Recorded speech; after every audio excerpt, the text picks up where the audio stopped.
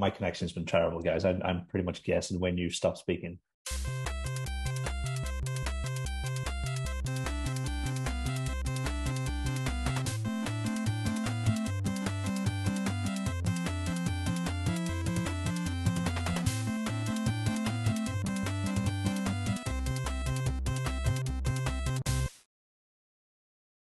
Welcome to Thinking Deeply About Primary Education, the podcast that makes time and space to think about pedagogy, teaching and learning, professional development, anything of interest to time-poor but enthusiasm-rich primary teachers. This week, I'm joined by Christopher Such. Hello again. And Neil Almond. Wonderful to be here. So last week, we started our exploration of really, really important paper, in our opinion. So I think all it makes sense to just get right back in there. I mean, what people will be really interested to know is, what have we learned since 1998? I mean, what really stood out in this section for you? So as we discussed before, I think the attempt to take cognitive load theory and give it a stronger foundation in evolutionary psychology is something that really jumps out.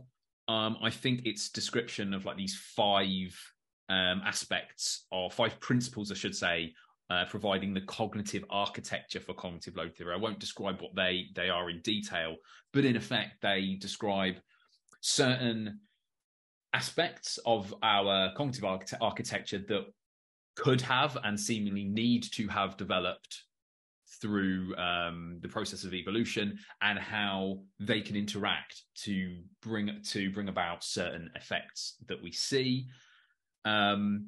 They talk about this 4C ID or 4-component instructional design way of thinking about curriculum design as a way of thinking about how to create learning that aligns with the effects that we see in cognitive load theory. I'd like to read more about that. There's some references to some books in there, including some by like the original authors, as you would expect, that I need to check out and haven't done yet. And then, of course, there's this dive into like new effects, so effects that have been explored, found over the past 20 years, including things like the transient information effect and guidance fading effect, which are fascinating in themselves, I think. Earlier on, Neil, before we started recording, you mentioned that you really liked the diagram, but my note says, is this diagram actually helpful? And it might just be me not interpreting the diagram properly or missing the design elements. What was it you thought was really good about it? Because I have no doubt that the 4C ID approach feels like what teaching might be like in my classroom, or what I hope it might be like in my classroom. But when I looked at the diagram, I didn't recognize me in it. Is that aimed at me? Because if you're talking about the diagram with the balls and the L's and that sort of thing, I did not find that I could not. I was going to say, I don't remember actually saying that I found it useful. I hope that's aimed at Neil. Because that diagram with the L's and the circles. As far as diagrams go, it is not the most friendly diagram, far from it. I mean, there's an irony to that, though, isn't there? That there is this diagram that's in the paper that's trying, seemingly, to take advantage of the modality effect. It's trying to say, look, we can explain this in a certain way. I don't think it gets the point across particularly well, which is, somewhat ironic given their obvious ability to get stuff across in one modality. Their ability to explain things is excellent, but no, I wasn't able to make much at all of that of that particular diagram. Well, then I apologize for misattributing that sensation or that response to the diagram to you, Neil. But I think it's worth keeping that in, because I think that's an important bit. Yeah, because it is, it probably bears, who might the intended audience be for such a diagram. But if it's teachers, I'm not convinced. I think it needs more work. I mean, there were some things, like, I mean, just in general, though, my takeaway from the 4CID stuff was the idea of recurrent habits being very interesting. And it's almost that, if we're looking for a vocabulary about procedural fluency, it felt like recurring habits fed into that. So almost like if you're looking for a way to describe that, but drawing on something like cognitive load theory, that might be interesting. But also phasing support and the reversed phase scaffold. I mean, I think at one point there were 4 citations to check out if you were interested in backward faded examples, or they didn't call them backward faded examples, but essentially they said that you had this the opposite of the expertise reversal effect when you had when pupils didn't think about the examples enough, they just did them and moved on or something like that. I mean, I'm probably mushing lots of stuff together, but essentially they said that the idea was that you take the support and you bring it down gradually, which obviously, there are 1 or 2 papers that suggest that might be a good thing, but they've actually collected together 4 from the last couple of years, or certainly the last couple of years before the paper was written. And it felt like a lot of the things that we talk about on the podcast were coming through in this 4C ID. I don't know, is that how you guys interpreted this bit? Like Chris mentioned, there's a few books mentioned. I think the most recent one there is called 10 Steps to Complex Learning. And that's Van Merenboer and Krishna. And that'll be a really interesting one, I think, to explore in a bit more depth later on, because, as I say, it's this idea that it's been developed in parallel with cognitive load theory. And I can kind of, having briefly, after I was accused of liking a diagram, I quickly highlighted checked back over my notes of everything that I made regarding the diagram to see if I could make any kind of sense of it, which I couldn't in the couple of seconds that I was given. But I can kind of see how there is kind of a real kind of, there's decided this learning task, which has supportive information. And as you said, this kind of part task practice, where we kind of help develop pupils to develop these kind of recurrent, what they call recurrent, there's like problem solving, reasoning kind of activities, and where we kind of also support when this development of this more kind of procedural fluency kind of stuff there. So again, whilst I was kind of reading that section, I appreciate it's a bit of tandem. I was again just thinking of that awful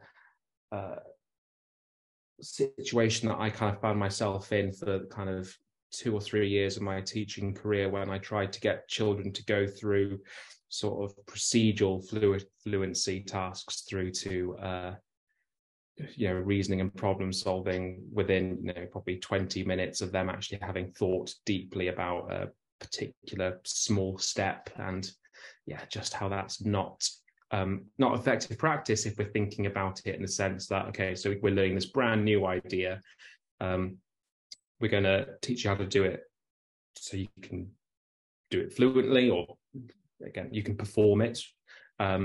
I'll use that as a proxy for learning, and then I'll move you on to a reasoning and problem solving task to do with that particular small objective, which I think is not particularly effective practice. And I kind of think, from what this model kind of does kind of provide some, not the most straightforward interpretation of why actually going through a sequence of learning like that may not necessarily be the best thing for our learners, because of the amount of intrinsic load based on that, and because we're increasing the variability too quickly in terms of them having to be just fluent with it without it being in the context of a problem, to it being in a context for word problem too quickly. We do sort of, we don't manage that cognitive load in such a way that actual, far transfer can happen. When reading the bit on self-explanation, what jumped out at me was that it felt like Michael Persson really nailed the application of self-explanation in the classroom. As all, this is basically, what Michael's been saying, particularly in his most recent book. Obviously Michael studies the research thoroughly before committing anything to the written word, so it's to be expected. But I thought that really stood out for me. I mean, there are some bits in this that are counterintuitive, and obviously this stuff was counterintuitive when it was first brought out, so I'll be interested to see where this goes. But what about the imagination effect? What was your response to that? I immediately went to reading on that one. and thought about how, when we come to think about comprehension, children having to understand that, you are having to build up with this kind of situational model. And by imagining, there is research to suggest this idea of visualization is a useful strategy to teach children when they're reading a text. This idea, sometimes you're going to have to stop and visualize what's just happened in the story and, play out those moves bit by bit. So I, could really see a link between what the imagination effect is and how that would be something useful for comprehension, but also in how, because in the imagination effect, they mention that, a decent level of prerequisite knowledge is needed for the imagination effect to be effective, which obviously makes sense. If you can't picture something, then you're not going to be able to imagine the concept, whatever it is. And so for me, I found that quite an interesting one from that reading perspective, this idea of, if they have enough prior knowledge about the text, so they can kind of generate this situational model. And there is research again to suggest that the better the background knowledge, the kind of better these situational models are. So therefore, the better that they might be able to then imagine something that's happened in the text. Perhaps they get a little bit lost or confused. I'm quite sympathetic, I think, to the imagination effect. I can kind of imagine once children have had a couple of experiences of creating bundles of 10 with something to kind of help create place value, I can then be like, right, guys, let's just imagine that we're going to, bundle this up. What does it look like? Going back to, was it Farmer Fred and his sack of potatoes, Kieran? Yeah, so bringing the imagination effect into there. So yeah, I can see the theoretical underpinnings of it, and I can certainly connect it to other bits that I know. And so, yeah, I'm a fan of the imagination effect. And, we can bring the fun back into primary. Not that it ever left us in the first place, but, here it is. Cognitive load is saying we can use our imaginations for learning. So, bring it on. See, I grouped it with like the guidance fading effect and the self-explanation effect as just this something that says, okay, I want you to put some effort in. I need you to do something. Please, for goodness sake, be less passive, do something. Because if we're looking at like what we're effectively saying with the imagination effect is us going, you know what, when you know a certain amount, imagining it is better than me showing it you again.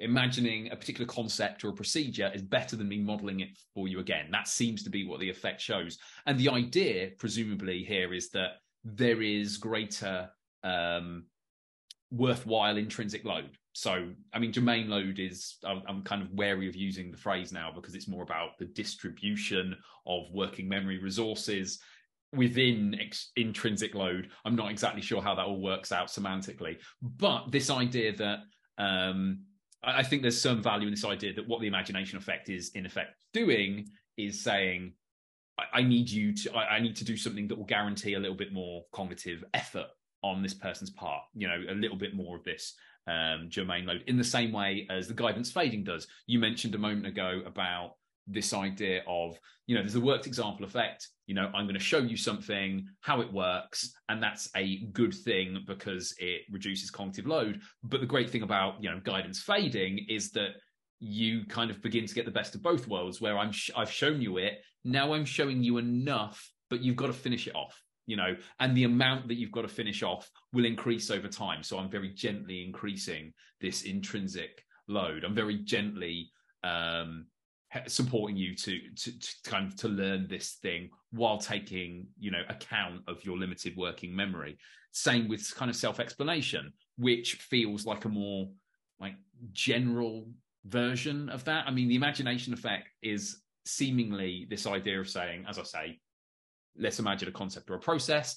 Self-explanation is kind of halfway there. It's like trying to imagine. It's like the imagination effect before you've fully learned something, if that makes sense. It seems to be, okay, we're nearly there. Why do you think this makes sense?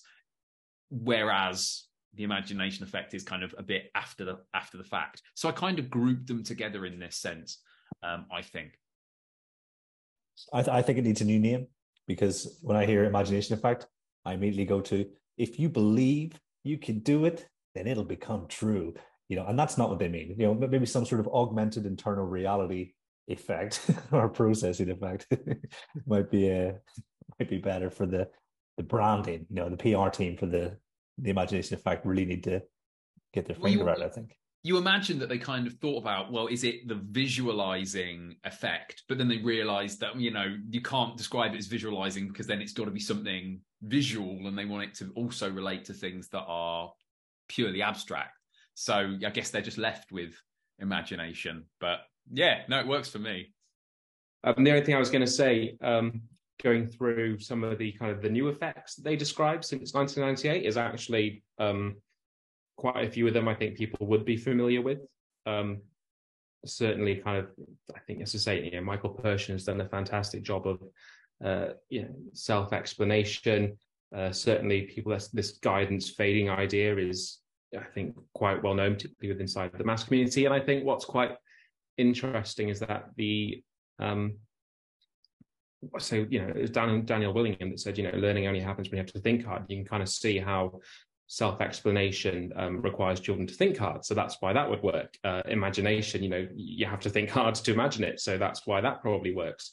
Guidance fading, you're thinking a lot more about the problem as more of that gets guided out, and that's why that works. So I think it's interesting to kind of, again, connection alert.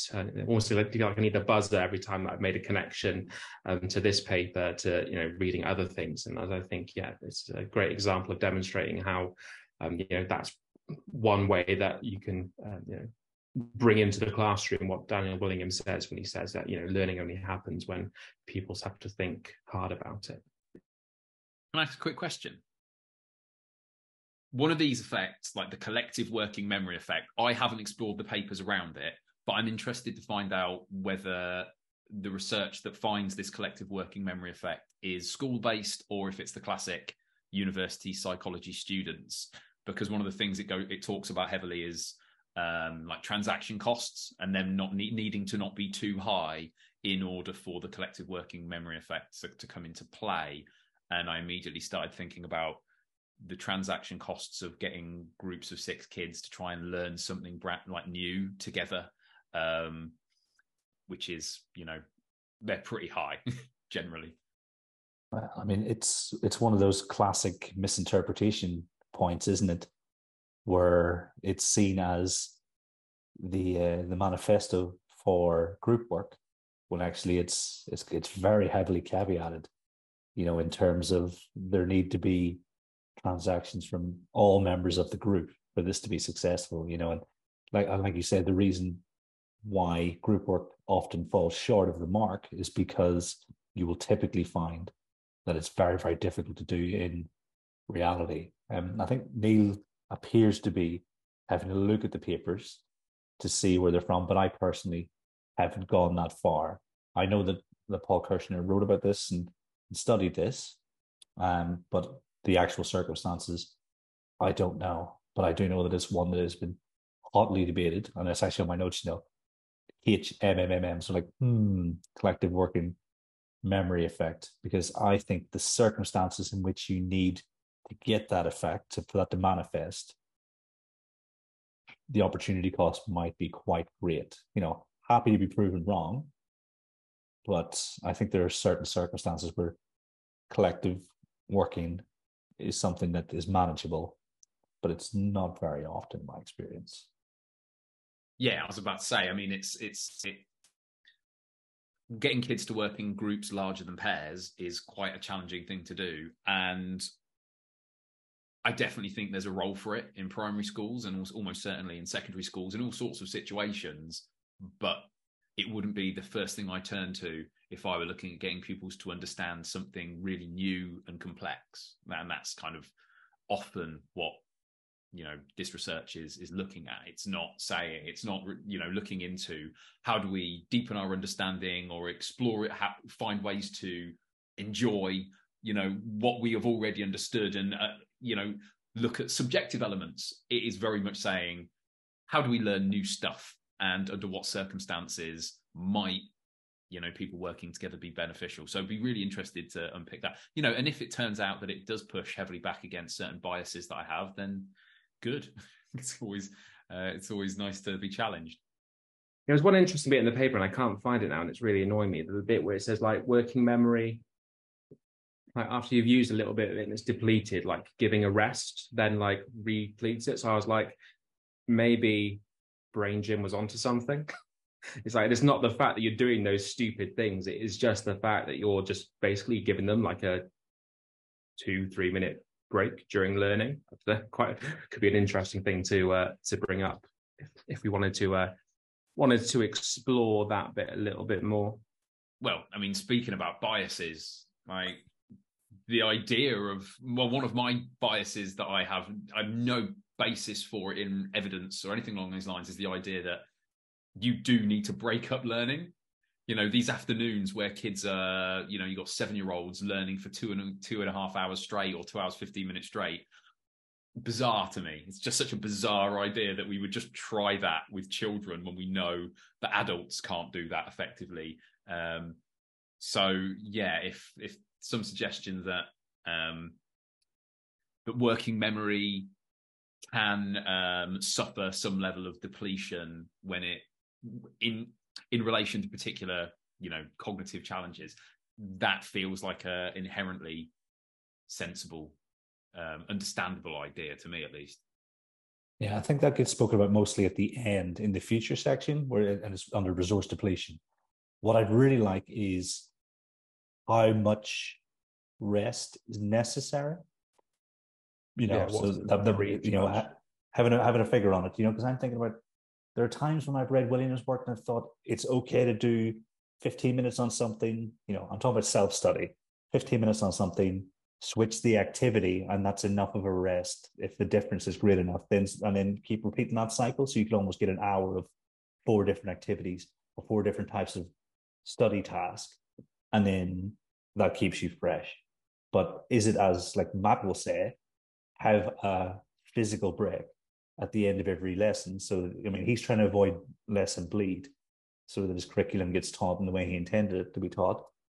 But also, you know, doing the daily mile after your first afternoon lesson makes a whole lot of sense in terms of most afternoons, I'm falling asleep by 2:00. You know, so imagine what the pupils are feeling like. So, and from a personal point of view, I've always found 40 minutes to be a much more impactful maths lesson than 60. And then, like you've done in the past, need to come back and do that 20 minutes later on the day. You know, so that's what I'm really interested in. And we may have almost moved into what the future might hold, because that's the only note I've got down. So resource depletion.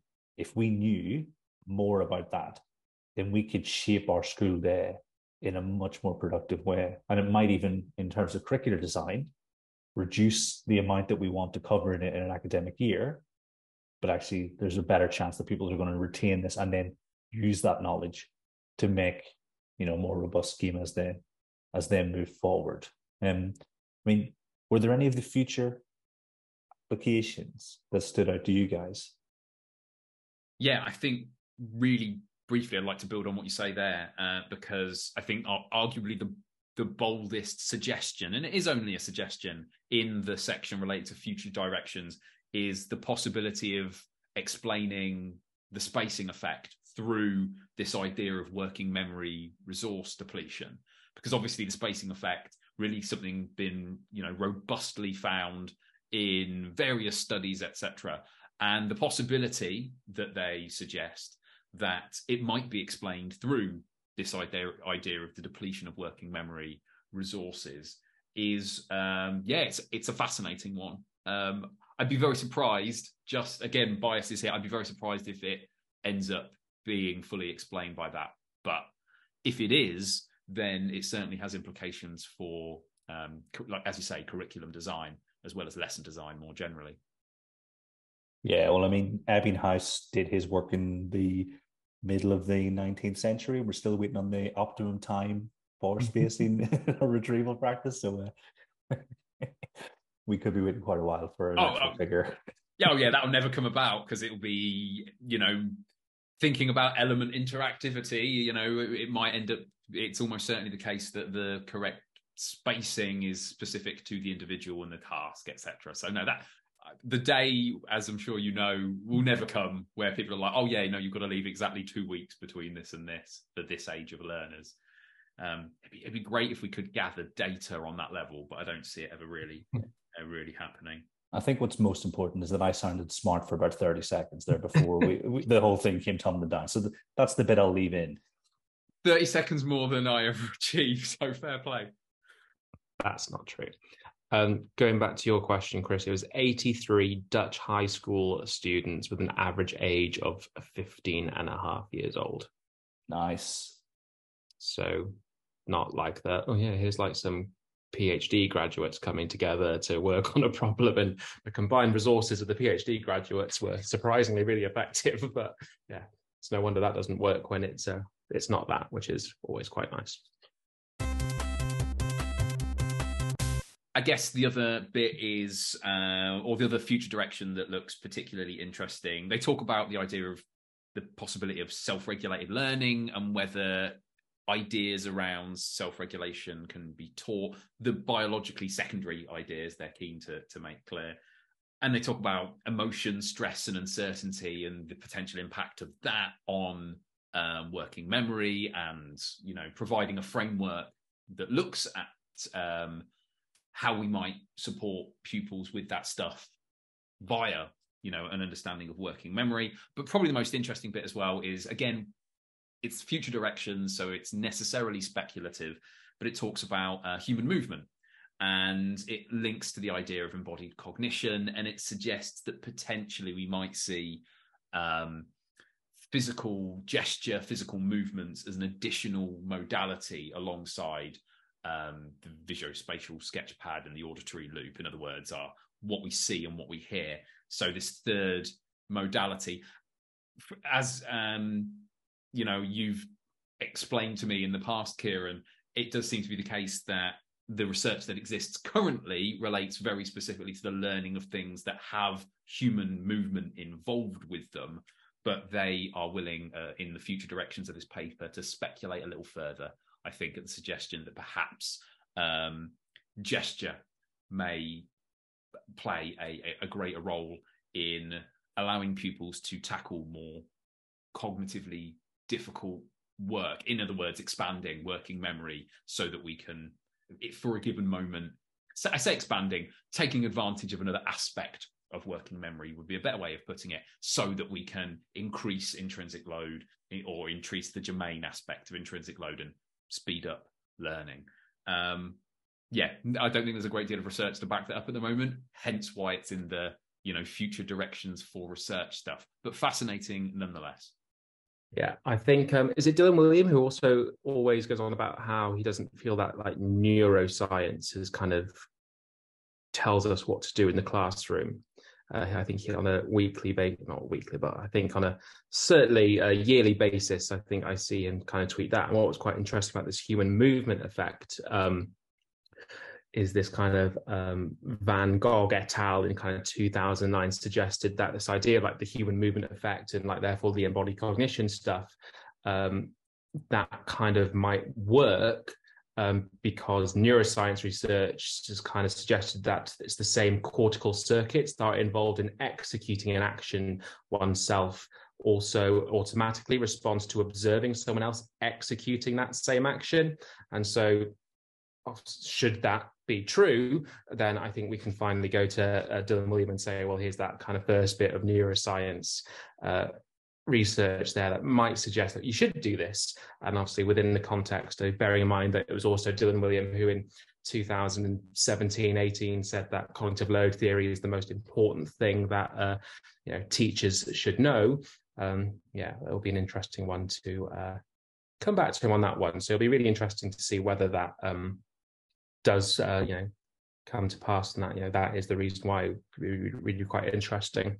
I think the kind of interesting thing here about kind of looking to the future is that obviously this paper was released in like 2019, 2018, and we're now as recording like 2023, so it might be the case that, you know, some of these things have been looked at. So a definite job for me after this is to go on to my my favorite research site right now, Litmaps, and put this paper in and have a look at any other papers that have kind of referenced this directly, to kind of have a look and see what other people are researching on, and whether they've built more on these future directions, which would be a really interesting thing to see. I mean, it's funny you should mention neuroscience, because I was listening to Radio 6, which is obviously where I get all my scientific information from.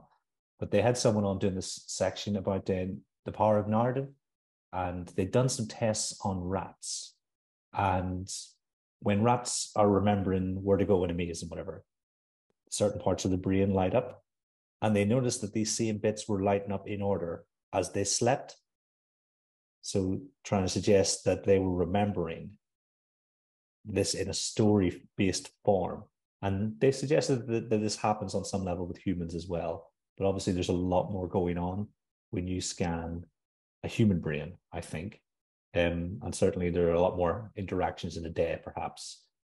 But there was almost like how much we could actually take from this. Like I said, it's on Radio 6. But I thought it was really interesting that, we've been talking about how important story is, and it's that same kind of, maybe there is something that can tell us. But maybe it's just the things that we agree with, we will be prepared to use neuroscience to support us. Because obviously there are many instances where neuroscience has been misused in the name of teaching, and wasted a lot of time.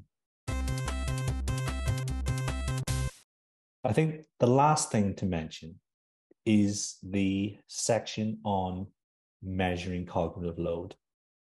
I mean, I wrote down a question: is this for teachers, or is this part of the academic discourse that has seen things like germane load develop over the last 20 years? Because I think how we measure cognitive load, the role and the presence of germane load have been two of the things that have been really picked apart over time. But I also think it's the part of the paper where most people will find the least, not the least engaging, but the least accessible part of it. So my recommendation would be to skip that bit on a first read. What do you guys think?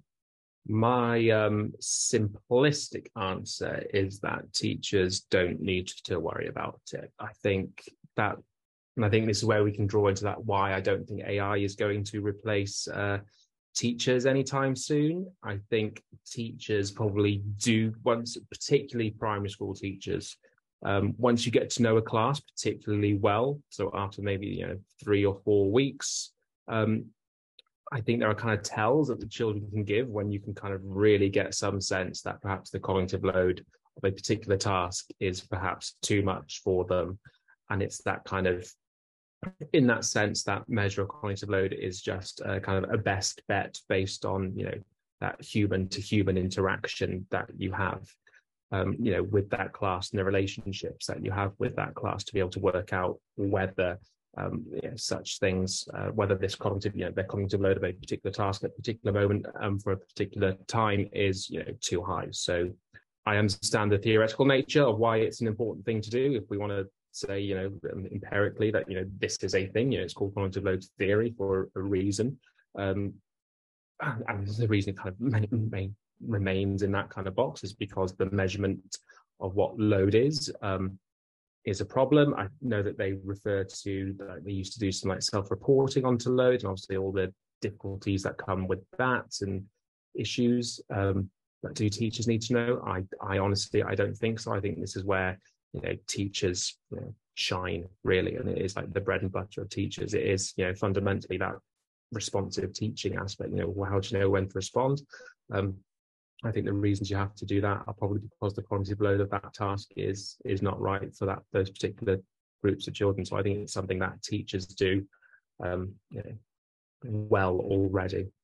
Yeah, I mean, I don't think that bit of the paper is very much technically how are we going to advance cognitive load theory research. That's what that is looking into and is most interested in.